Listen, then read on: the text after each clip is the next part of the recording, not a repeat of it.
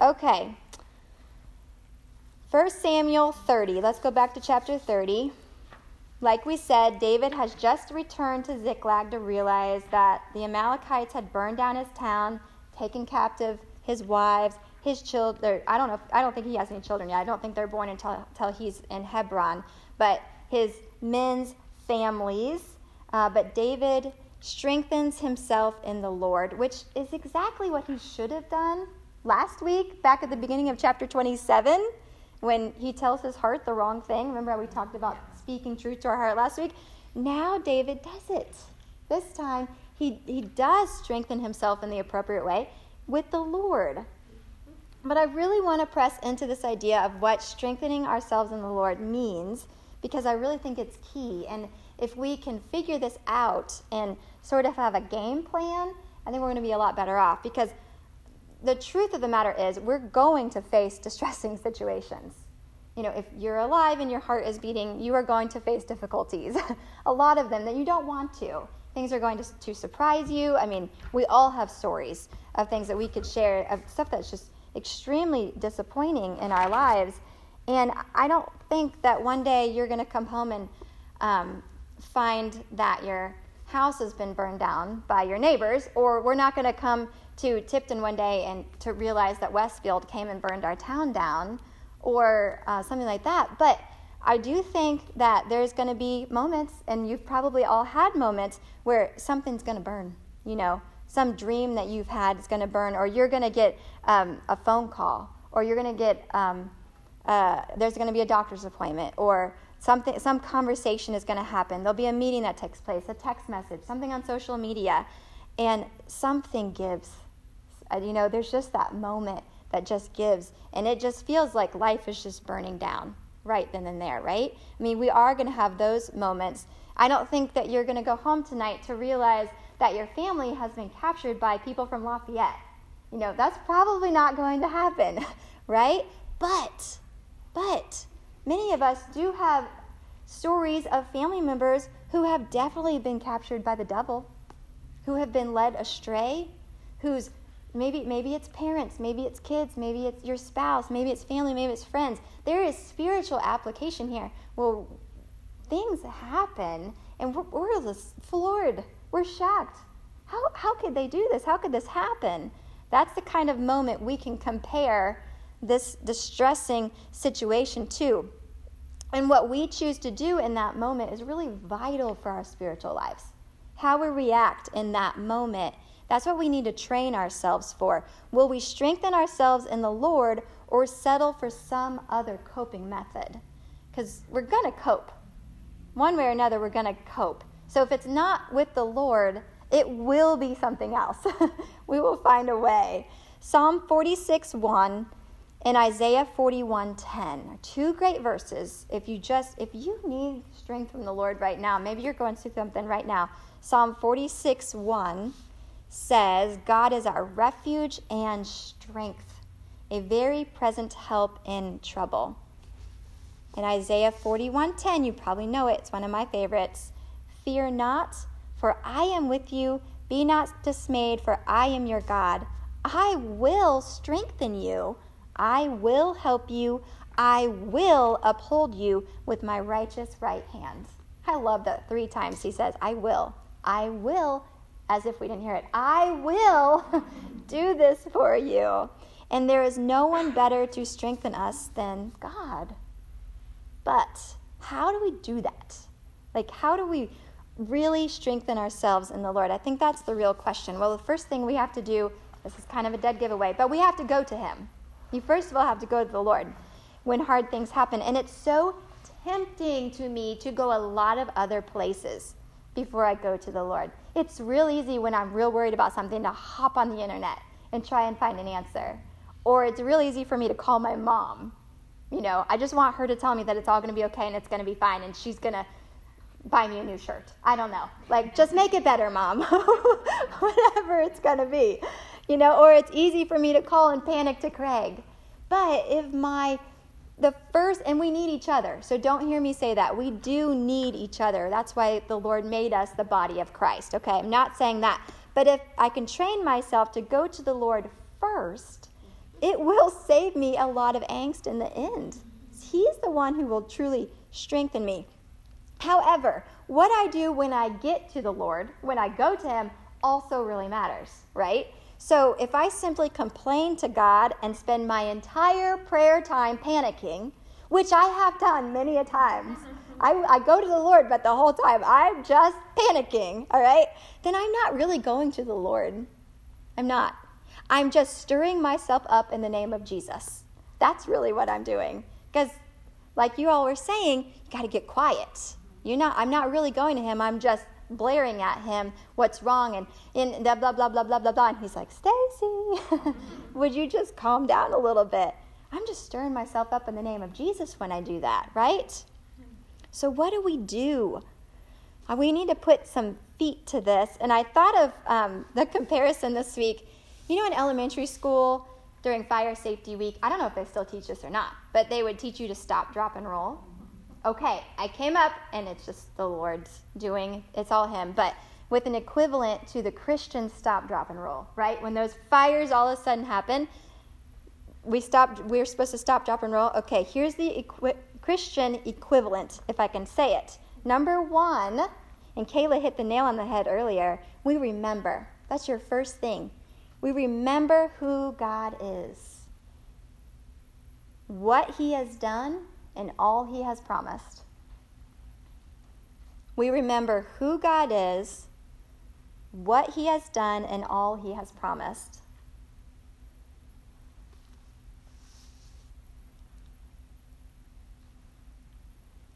There is so much strength in remembering. Satan doesn't want us to remember. He doesn't want us to even look, because we might find some encouragement. But there is a lot of strength in remembering. And this is where our Bibles are so critical. I mean, the more we're in God's Word, the more the Holy Spirit has to work with. In John, it tells us that's one of his jobs, right? The Holy Spirit is reminding us of truth, because that is a huge part of our strength, is remembering who God is and what he's done and all the things that he's promised us. When we view our situation in the context of who God is and all that he's done, it shrinks. Our problems shrink. I want to try it, all right? So everybody think of something that's just recently been really bothering you. Something that's just been weighing on you, pressing on you. You just, you find yourself taking really deep breaths a lot. If you got it in mind, now listen to this, all right? I'm going to give you 2 verses, and I just want you to see how your problem shrinks, okay? Jeremiah 32:27. Behold, I am the Lord, the God of all flesh. Is anything too hard for me? Whoosh. Okay, nothing's too hard for him. So my problem just shrunk a little bit. Number 2, 1 Timothy 6:15. Jesus is the blessed and only sovereign King of kings and Lord of lords. He is the only sovereign King of kings and Lords of lords. Okay, so we just remembered who God is. Our problem just shrunk, okay, in the context of who God is. Just 2 verses, and do you see how it's already a little bit smaller? It doesn't quite feel as big as it maybe did before. Then add to that the remembrance of God's promises, and you've got walls up again against anxiety, against fear, against all the what-if scenarios that we love to replay in our heads over and over and over again. I know I'm not the only one that does that. You've got walls up all of a sudden because you've remembered who God is, what he's done, and everything he's promised. And that's when you can say, okay, yeah, I can go through this because this is who my God is, and this is what he's done, and right here, this is what he's promised. He said this, and he said it to me. We remember. That's the first thing we have to do. Number 2, and Jenna said this. I was so proud of you girls. We surrender. You remember, and then you surrender. Not my will, but yours be done. That's what Jesus said. And we need to follow Christ's example. We need to place the outcome of whatever is causing our distress in God's hands. And yet, 9 times out of 10, I can honestly tell you that my distress over a situation is because I'm suddenly afraid something is not going to turn out the way I wanted it to, the way I planned it to, the way I decided would be best for my life. That's what's causing me stress 9 times out of 10, because I've decided this is what's best, and now it may not happen. So if I surrender that outcome, though, to the Lord, man, it's a big relief. And I remember who he is, therefore I can surrender because of who he is. It's just a lot easier. So how do you do that and still have hope and expectation? I think that's a great question. I mean, I don't know if you guys have any thoughts on that, but I think there's a way to say, I still desire this, Lord, but I'm going to give you the outcome. Because we can't always, we can't just say, okay, I don't want it anymore, whatever it might be. But I think there is a way to say, I still want this, so I don't know how you're going to work this out, because this is what my heart really longs for, but I have to give you this. I know there's physical things where people have written it and then they've stuffed it in a box and put it under their bed. Sometimes we have to do physical things to help us mentally feel like we're giving something to God. And I've done that before. I've written the Lord letters, I've written prayers, and I've put it in an envelope and I've put it somewhere. And okay, now it's yours. And that did help me. There's that temptation to constantly want to take it back and try and get in the way and do my own thing and hold on really tight. But I just think it's honest talks with the Lord. What you guys have thoughts on that? Because you can't just make yourself stop desiring something. But I think there's a trust that's just waiting on him. Not trying to get in the way, not trying to push your own will, but just waiting for God's, and then trusting that whatever the outcome is, it's gonna be better. I think it boils down to what you said. I think it's trusting in God's will for your life. Mm-hmm. Trust. Yeah. I think That's her word for this year. Hey, perfect. I think with me too, I'm getting really good at recognizing my pattern. And so I'm like, okay, this is what I normally do. I'm not going to go there again. That's so good. I think it's just being still long enough to put on the brakes and say, I'm not going to do it this time, and give it to him. Mm-hmm. That's good.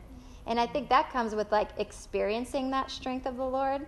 And you're like, I want that peace I had last time. Mm-hmm. I don't want to feel like that. I know what I'm like when I'm like this, but do it again, Lord. I think, just or just track remember record. what the struggle was last time. I'm not doing that again. Yeah. That's good.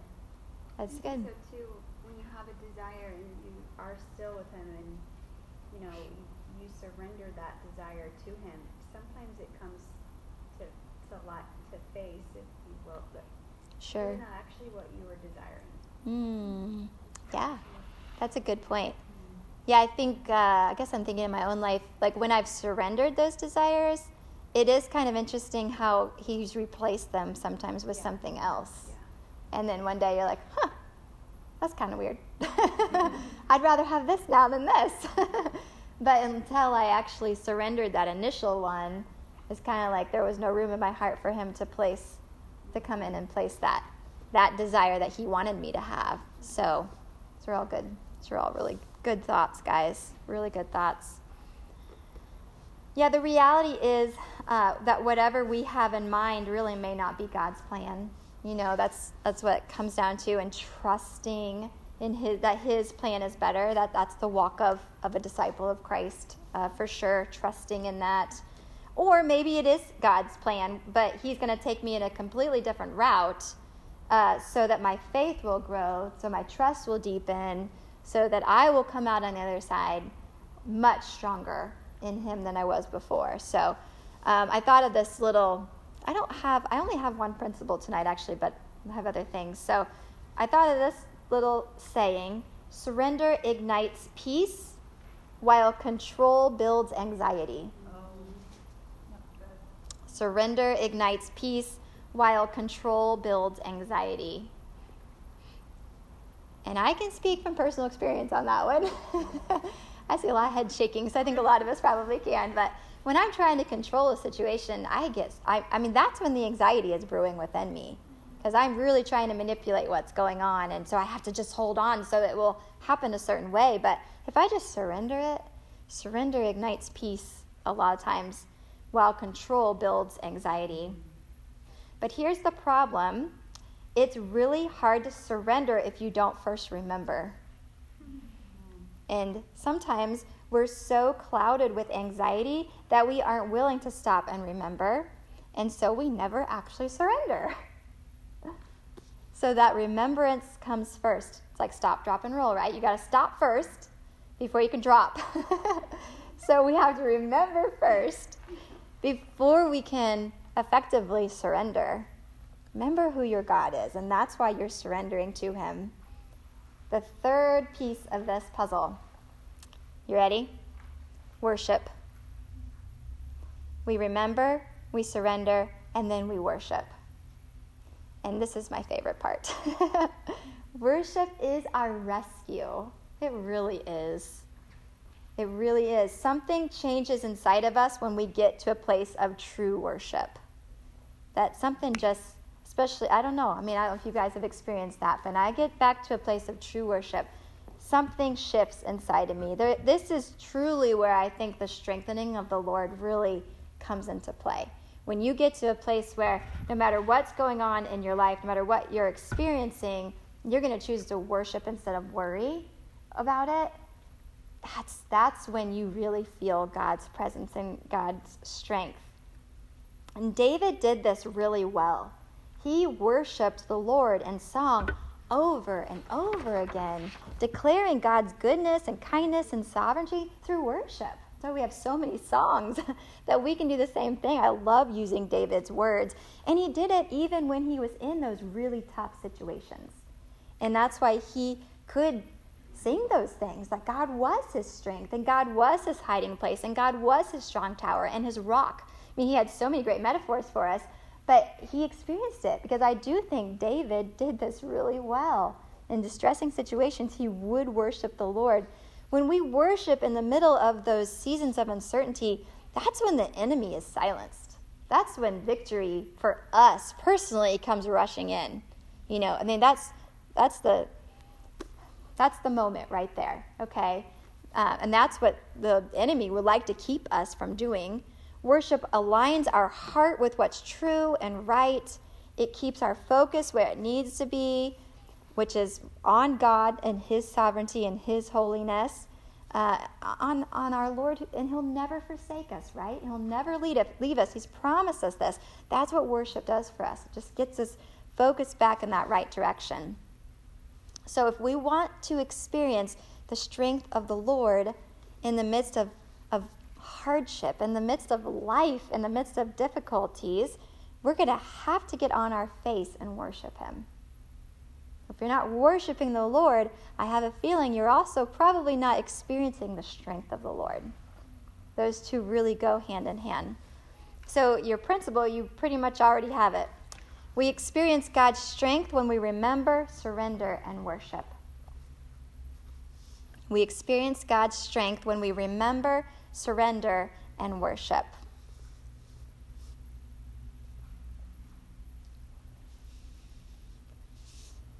We are going to face fires. We are going to face disappointments. But when we strengthen ourselves in the Lord, that's when fear turns to faith and pain turns to praise.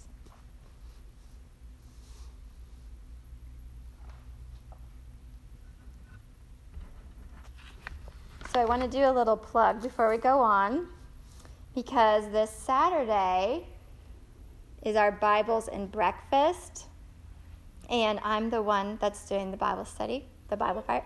I'm not doing the breakfast part, but the Bible part.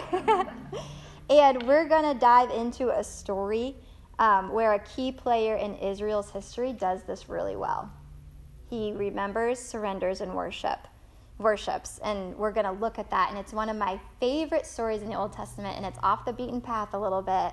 And I spent a lot of time in this passage. So when they asked me to speak and I asked the Lord what he wanted, this passage kept coming to mind, and I was like, yay, because I love that passage. So I don't know can I do like a little, is anyone not signed up that would want to come to Bibles and Breakfast? I see a hand. Okay. Amanda. Okay.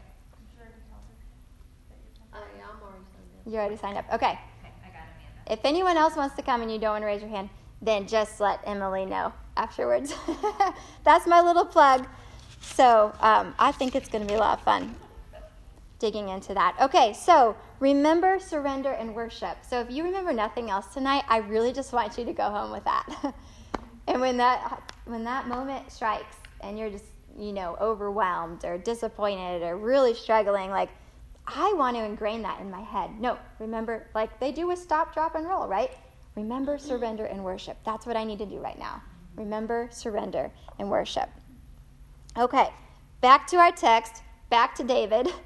David does have complete victory over the Amalekites, like we've already talked about. Not one person was lost, all are rescued, and the spoils of victory are huge from this. And there's some really great gospel parallels for us in this chapter. I don't know if did you guys pick up on any of those as you read through it a little? I read it in commentary. You read it in commentary? Yeah. Yeah. Hey, that's totally, I'm good with that. I read it in commentary too. The first thing I see as far as a gospel comparison here is that Christ also rescues us from captivity, right? And loses no one. No one is lost when Jesus comes in and rescues us. You can write down John 6:39, and this is the will of him who sent me, that I should lose nothing of all that he has given me, but raise it up on the last day. And also Hebrews 7:25.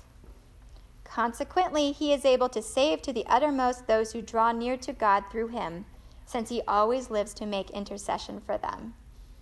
David definitely made intercession on behalf of his captured wives and all of the other family members of his men, and Jesus does that for us daily, making intercession for us. But I just love, there was this completeness to David's victory and how the text really stressed that, and then just thinking about the completeness of Jesus's victory over us, and losing none of the beloved of God that are his. Like, he loses no one.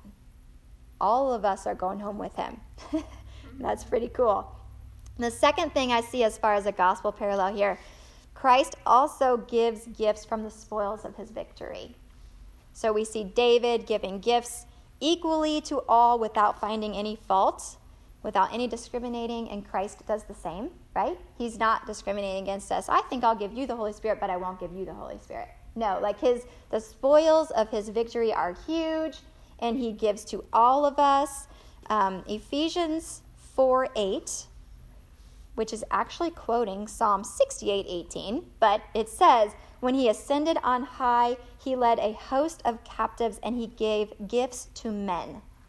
So specifically in that Ephesians passage, it's actually referring to our pastors and elders and church leaders.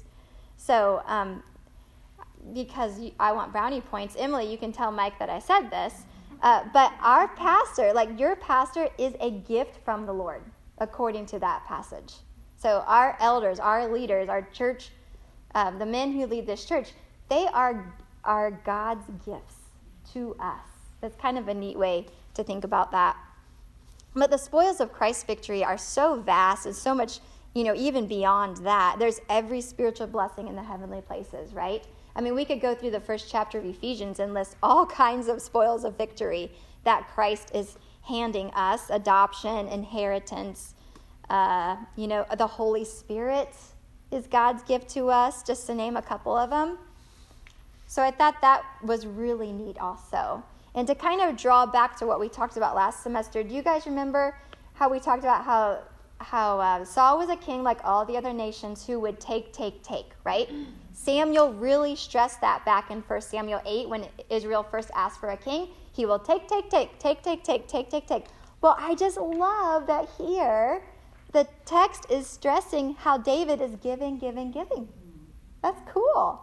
He is giving to all of his men equally, no matter who's being mean to whom and who did the work and who didn't. Yeah. And then he's also giving gifts to the neighboring towns down there in Judah. He's giving gifts. It's just really cool how it's portraying David, who is in many ways a picture of Christ for us, as a king who gives. I loved that part.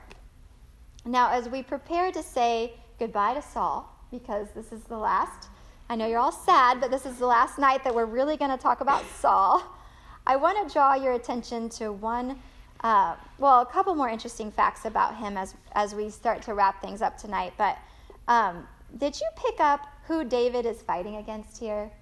Did that click with anybody? He's fighting against the Amalekites. So do you guys remember back in chapter 15 who God instructed Saul to fight against, but then he failed? It was the tall people. It was the Amalekites. Same people group. Yeah. So you just kind of see things come full circle here. I think it's the Anakim who you're thinking of. Those are the tall giants. These are the Amalekites. But it's the same group. And so now what you see is David coming and fulfilling what Saul did not do, completely destroying these people as God had told them. God said, go in and get rid of all of them. Yes. And they didn't get rid of all of them. And Yes. They kept the things And they kept the that spoil. Yeah. Yes, this is the group. And this is when the tables really turned for Saul, and God rejected him because of this, that he did not follow the instructions of the Lord, specifically to take out the Amalekites. It was holy war is what it was. So, yes, if you want to go back, that's chapter 15. So it's just interesting how we've come full circle, and it's the Amalekites here that David is fighting against, right, of all people. So I thought that was kind of interesting. Okay, we only have don't have too much longer left, so I might skip ahead a little bit here. I want to note the beginning of chapter 31 then is when the Philistines do defeat Israel, and Saul's death, like we talked about, was actually a suicide. And we already noted that during our discussion time. But I want to just draw attention to the fact that the Philistines did not remove Saul from his throne, right? David did not remove Saul from his throne. Saul removed himself from his throne. He fashioned his own downfall, not only here with a sword, but through his faithlessness and his disobedience. He really brought all of this onto himself. And I'm going to come back to that here in just 1 second. My commentary said, as Saul lived, so he died, proud and jealous. Yeah, It was good. yeah, that is really good. Yeah, it's true. Yeah, that came full circle also. And then it also comes full circle because then in the first chapter of 2 Samuel, what's the nationality of the guy who comes and claims to have killed Saul? Egyptian. It's an Amalekite, Oh. actually. It's an Egyptian that came and showed them where the Amalekites were. But he's an Amalekite who comes claiming to have killed Saul. So get this irony, okay? Saul lost his kingdom because he plundered the Amalekites against God's strict orders, chapter 15. Now, an Amalekite has plundered him because this Amalekite brought like the armlets. Did he bring the crown too? Is that what it says? To David. So ironically, now an Amalekite has plundered Saul. And then this is an interesting twist too. Saul claimed to have wiped out the Amalekites, but obviously he did not. Now an Amalekite claims to have wiped out Saul, but obviously he did not. Isn't that kind of interesting? I mean, just the irony in Scripture and how it all fits together is just really amazing. It's really amazing. I want to also draw your attention to the fact that with David's lament, okay, it's kind of neat because it comes like 1 and 2 Samuel are actually all one book originally. So what you have is Hannah's prayer in the beginning, which we've referred to a lot. And then we have David's lament right here in the middle of the whole book, right? And then at the end, in chapter 22, David's going to have a song of praise also. So you have a song in the beginning, the middle, and the end. And when you take a bird's eye view and you look at that, Hannah's prayer talks a lot about God reversing things. If you guys remember that. She says, the Lord makes poor and makes rich. He brings low and he exalts. So she's like warning people, basically, God is sovereign, you better watch out. And he does all these things. So here we have the song about God reversing things. Now in the middle, 3 times in his lament, David talks about how the mighty have fallen. The mighty have fallen. So you see the start of that reversal. And then at the end, when David praises God at the end of 2 Samuel, he talks about how the lowly are raised. So you guys see that? You kind of see this bird's eye picture of this whole thing playing out, of how Hannah's song really has been a table of contents for us. Halfway through, then, we lament that the mighty have fallen, and at the very end, we're praising God because the lowly are raised. So I thought that was just kind of interesting perspective there. It's really a perfect summary of the events of Samuel, that the mighty have fallen and the lowly are raised. Remember, even physically, Saul had been a head taller than everyone else, right? And supposedly David uses the wording like he's like the smallest of all of his brothers, and maybe he truly was in stature small, but it also could just be talking about how he was despised, he was lowly as far as his family was concerned. But God raises the lowly, God brings down the mighty, they have fallen. You see these reversals take place. So here's what I get out of that. You're like, okay, but where are you going with this? All right. God will have his way. That's what I see there. God will have his way. So again, it just kind of goes back to the fact like, okay, if God's going to have his way anyway, then let's just go ahead and surrender and worship. Because he's going to have his way. So we might as well surrender.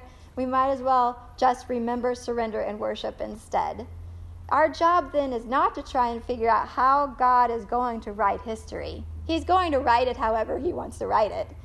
He has that under control, even when it doesn't look like it. Our job is simply to follow him and to be involved however he wants us to be involved with what he is doing. Now, when you look at, when you compare Saul to David, what you get is these 2 kingdoms. You kind of get a picture of 2 kingdoms, right? You get a worldly one and a godly one. And next week, we're really going to see that come to a head after Saul's death. It's a mess, you guys. Like chapters 2, 3, and 4 of 2 Samuel. I mean, we're going to go all the way to chapter 5 because I got to have something else other than chapters 2, 3, and 4. It's just everybody's killing everybody. Like, it was not an easy transition to power by any means for David. So what you see, though, is these 2 kingdoms really come to head. You have Saul and then you have David. All right. And Saul portrays for us the worldly kingdom. David portrays to us the godly kingdom. Now, there's the trajectory then from what you see here about the mighty falling is that the worldly kingdom is falling. The godly kingdom is rising. It doesn't always look like that, does it? Even today, it does not. It does not.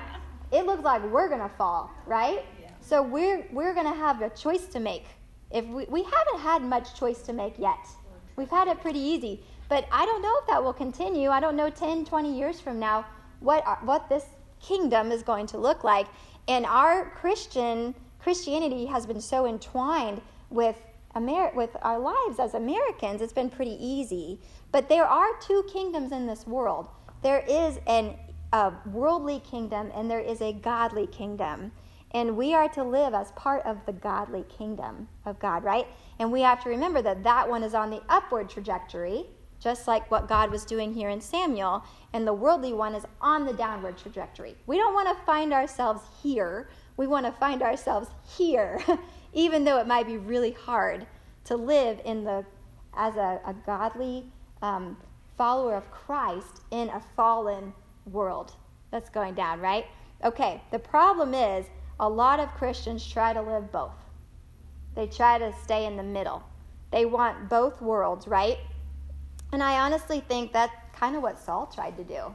Saul tried to have both worlds. It did not work out for him. I was really, and I don't know, I mean, I looked at several different commentaries, but surprised last week when in 1 Samuel 28:19, Samuel actually says to Saul, which I think we kind of touched on it, but he says to him, tomorrow you and your son shall be with me. He could have just said, tomorrow you're going to die, and maybe that means that he did just die, but he said, you'll be with me. You know, and that made me stop and think. So is Saul in heaven? I mean, after he killed all the priests at Nob and tried to kill David, but Saul did start with God's Spirit. Saul had a, great beginning. I don't know. We don't know if Saul's in heaven, but it just made me stop and think a little bit. And as I thought more about Saul, then I thought, okay, well, if he is in heaven, he was a really miserable follower of God. Extremely miserable. I mean, he was a miserable man. And sadly, I do think that's where a lot of believers, if they're believers, hopefully they're believers, but a lot of Christians will find themselves still really miserable. And I think it's because they're just trying to live too much in the world, and they're not choosing that to live in God's kingdom and for God's kingdom. They're trying to play it safe right here, which I think is what Saul did. I think when I read that, I thought, I didn't think of him being in heaven. I thought of him being in a state of no longer. That could be, yeah. Which I don't really care either way. Yeah. I don't have to judge Saul. So. I know, we don't have to. No, it's interesting to think about. It is interesting. Yeah. But I think about a lot of just people that I know that I'm like, I know you know the Lord, but you seem so miserable. Why are they so, but why are you so miserable? I wrote down 5 things. And we know Saul was disobedient. We know Saul was unwilling to repent. However, Saul did know who the Lord was. He did try and cry out to the Lord on several occasions, but God wouldn't answer him because of his sin, right? So I don't know. We don't know. But like Saul, I just wonder if there's a lot of believers today who are miserable for maybe some of the same reasons. The first one being they use God but aren't pursuing God. They pray when they want something. They pray when things aren't going right or when they're scared, but God is not their joy. God is not their hope. God is not their daily pursuit, and yet it's only God who will satisfy the true longing of our souls, right? He's the only one who can truly satisfy us. So Saul desired God's help without desiring God. And I think that is where a lot of believers can fall. Is we desire God's help without actually desiring God. But without God, life is miserable. And when we're not living in accordance with the Spirit that God has given us, I think we find ourselves just miserable because of that. The second thing, they believe in God but lack trust in God. When we don't live with trust in the Lord, I think we just make ourselves more miserable. They believe in God but lack trust in God. Saul obviously believed God was real. And Saul was even jealous. If we think back to chapter 18 of 1 Samuel, Saul was even jealous when God was with David instead of him. He was envious that God was with him. Although I think it's because he wanted to use God for his own purposes, but he was envious of that. But did Saul trust God? We never saw Saul trust. He didn't trust God. He continually sought to make his own way, and it didn't work. Remember, surrender ignites peace, right? He never surrendered, so he didn't have peace. Number 3, they do not make obedience to God a priority. I think we make ourselves miserable when we choose not to obey God. And Saul definitely did that. Obedience was definitely not Saul's top priority. Saul was Saul's top priority. But that's not how it works. Psalm 128:1 says, "Blessed is everyone who fears the Lord, who walks in his ways." So no matter how hard it might be, to obey, there is joy in obedience. There is. I remind myself of that a lot. If I'm obeying God, there will be joy in this. There is misery, though, in disobedience. The fourth thing, they ignore the indwelling of the Holy Spirit. That just makes us miserable. Saul had the gift of the Holy Spirit to begin with, but eventually God removed his spirit from him, which I always like to put an aside. God does not do that today. He does not take his spirit from us. But at the beginning, with the Spirit in him, Saul had equal opportunity to be a godly king, just like David. God gave him all the right things that he needed, and yet Saul ignored the Spirit that was within him. And sadly, I think a lot of believers today quench the work of the Holy Spirit within them, just like Saul, by choosing instead to live in their flesh, by choosing instead to live for themselves all the time and just quench that Spirit. Not take notice of that. And the fifth thing, they refuse to live a life of repentance. Repentance seems really scary sometimes, but it's not. God is on the other side of repentance. That's the beautiful thing about repentance. He's on the other side. So whether Saul was a believer or not, whether he's in heaven or not, we don't know. But I do think there are some of his characteristics here that we could take and make parallels with and go, yeah, that makes me miserable. That's pretty miserable.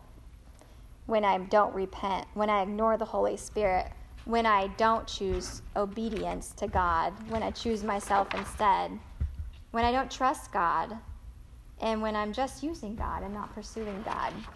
If we want the strength of the Lord, we need the opposite of those things, right? So no matter where you're at tonight, whether you find yourself like more on the trajectory of David or Saul, whether things have been going great or whether things have been really hard or you've been struggling with a lot of difficulties, it doesn't matter. No matter where you're at, I think the call is the same for all of us, and it goes back to our little mantra. Remember, surrender, and worship. If Saul had done that from the beginning, he would have been a lot better off and a lot less miserable in his life. Remember, surrender, and worship the King. Strengthen yourself in the Lord, not the world. That's not what's going to give you strength. So, I'll pray. Father, thank you for your word. Thank you for the privilege of studying it, Lord. I just pray that as we leave here tonight, you'll just continue to work in our hearts. Grow us, Lord. Just help us be more like you. We want to know you. We love you. Deepen our trust in you, Father. This week, I just pray that you will bring to mind, remember, surrender, and worship. And just help us put that into place, Lord, as we walk forward in obedience to you. And it's in Jesus' name I pray. Amen.